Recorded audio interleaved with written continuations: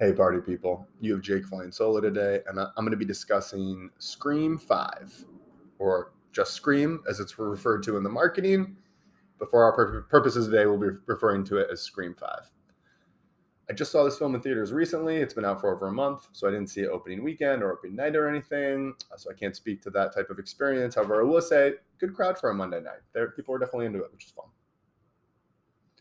I do remember the original Scream.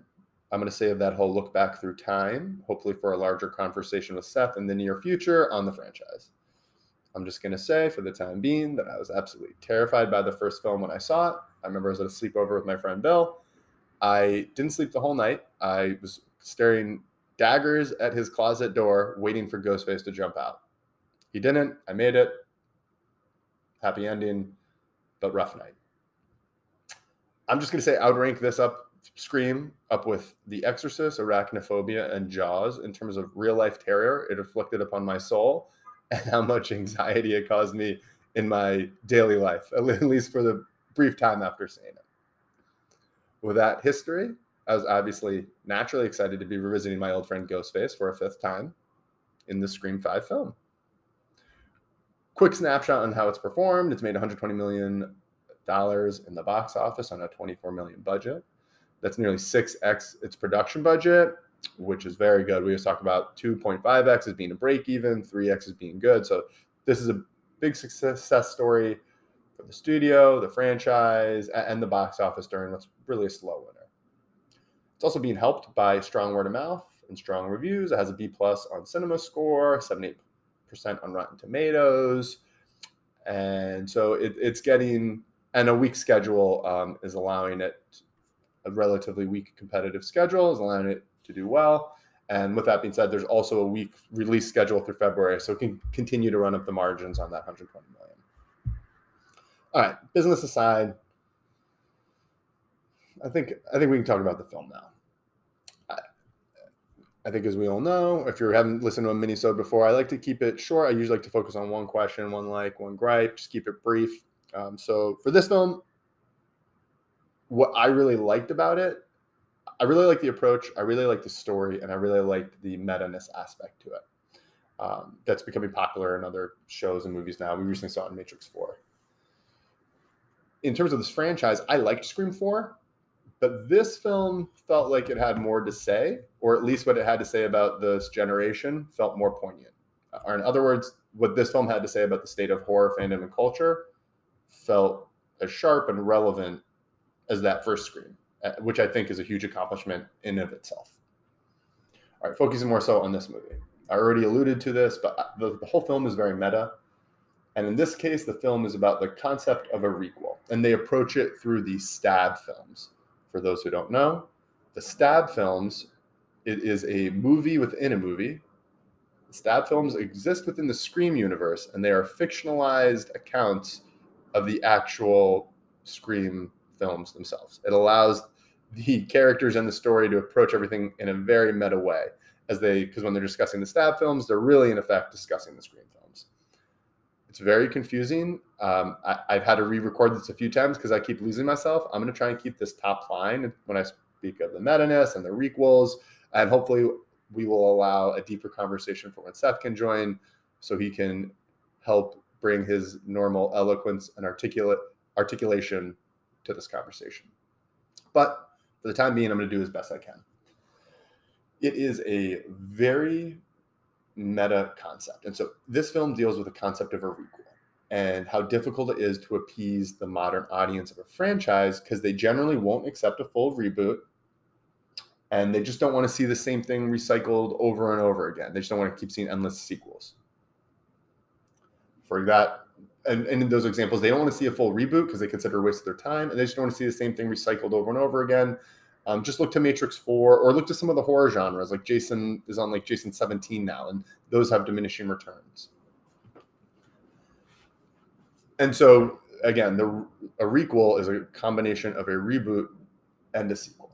And what ends up happening is this puts the demands of the audience, put the creators in a bind where they need to create a story that ties in enough old elements to satisfy their existing fan base and ground the story within that world, while also bringing in enough new elements to keep the older fans interested, to progress the story, keep things evolving, and also bringing in new fans to grow that fan base. It is definitely threading a needle. It's difficult. It's something Seth and I talk about a lot. And I really like how this film approached it. It's a meta conversation. It's something that Matrix 4 spent a lot of time tackling with their video game subplot. But here the movie tackles the concept and the question of the requel and toxic fandom very efficiently and effective in what are a few scenes. And what's really helpful is that conversation resonates throughout the entire film. And Seth and I talk about layering films, and when telling stories, the ability to layer different meanings or symbols or mythologies or stories all at once in the single scene or act is really impressive. To me, that's what this film does. Again, I'm going to leave it there. I'm going to save that deeper conversation for a future with Seth. But I just really like their approach. And to me, what makes this film even all the more incredible is they're basically calling their shot due to the meta aspect of the script. And they go even further. Like, they use the whole question of toxic fandom, unfair audience expectations to their benefit to keep the audience guessing throughout the film. And throughout the film, you also have people trying to guess who's the killer based on past films. And it's just really interesting. It's really fun. And they did a great job of introducing all the characters and then just keeping you guessing about who it is or who it isn't. It's really well done. I'm going to leave it there. I hope I get the opportunity to discuss again further with Seth, but really like the approach. The one last thing I just want to quickly throw a nod to, I know I normally say I just like to speak about one like. I just got to throw out some love to the cast, both old and new. David Arquette, Courtney Cox, and Neve Campbell bring like the perfect energy to the film as the OGs. They have that we're too old for this shit mentality, but at the same time, they don't allow it to lapse into a joke. They imbue the film with enough seriousness and stakes that there's still a dramatic element there. And the young cast, especially Jack Quaid, Melissa Barrera, and Jasmine Savoy Brown, for me, they're the standouts among the youth. The rest of them are pretty forgettable. But specifically, Jack Quaid is great in his role. Melissa Barrera, I love her as the new lead. She has an interesting story as well as a character. And Jasmine Savoy Brown, I don't know if anyone here has seen Yellow Jackets, the Showtime series. I liked it. She's incredible in it. Jasmine Savoy Brown is one of my new favorite young actresses. She's incredible in the film. Excited to see where they take her. Or excuse me, that character in the future films. Okay. Going to quickly touch on my gripe here. I had a few, but this is the one that I just kept coming back to. To me, this young friend group just doesn't make any sense. The 90s cast was just very 90s. It reminded me of Reality Bites generation. It's post-jock. They were cool and hot because they were cool and hot. They weren't really jocks. They weren't theater geeks. They never talked about school. They were just good-looking kids who were dicking around and drinking and partying. And for me, I mean, that's not the best defined group, but it worked in that setting, in that scene. But this group just bothers me a little bit more. This group's a bit of everything. And I get, Seth and I talk about this a lot, and this is something people talk about all the time. You have friends from growing up who are your friends throughout life, but you realize if you hadn't met them when you were younger, you might not have might have never been friends or stayed friends. Totally get that. But the film, it doesn't really take that approach. It never even gives that any voice. But this is the thing that bothers me about this group of friends. It's just very eclectic. You have the twins, you have like the jock, the traditional jock, and then the lesbian film critic. There is a virgin punk, a sheriff's dorky son with weird highlights that felt like they're from the 90s. There's a creepy goth girl in the group, and then there is Tara, who's like a goody two-shoes. I know high school is weird, but that group of friends just doesn't make any sense. They also don't like each other. None of them mourn their friends' deaths as the film goes on or register the eventual betrayals with the right amount of weight or emotion that you would. I just don't understand why any of them are friends, and the film never sells it to me. And that's one of the things all the previous films did a better job of doing, and it's important. You establish the group of friends so that eventual deaths and betrayals hit harder. But I just didn't feel that here. It's when they were dying, I just didn't have that same emotional attachment, at least to these young characters. On to my question. They mentioned that there are always two killers in this film. quick aside, it reminds me of the rule of two for the Sith from the Star Wars universe. But quickly bringing it back to here, for there are always two killers rule. They kept saying it throughout the film, which led me to believe that it wasn't going to be two killers. I thought it was going to be one or a third killer. And they actually alluded to a third killer in Scream 3, which I think is slightly underrated. But that, to me, at one point I thought it might be gang stalking too, like some type of gang stalking situation. I'm going to fully concede. They talk about toxic fandom and unfair expectations. These are expectations that I put on the film through my own devices. So the film didn't set me up or anything wrong, but that's why I'm making this a question, not a gripe.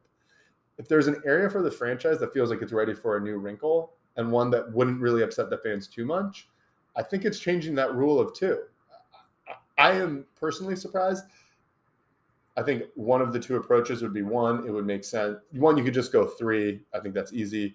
You can make it one killer and then make it more the film about how an achievement it was, how they were able to kill all these people, and make it seem like there are more of them. I'm already rewriting it. I said I want to do that. But there are always two killers rule for me. If it seems like if there's, again, talk about fan expectations, I think you could change that in a way that fans would like. They would be surprised by the twist, thinking they already know it's coming, thinking that they'll be surprised by the twist.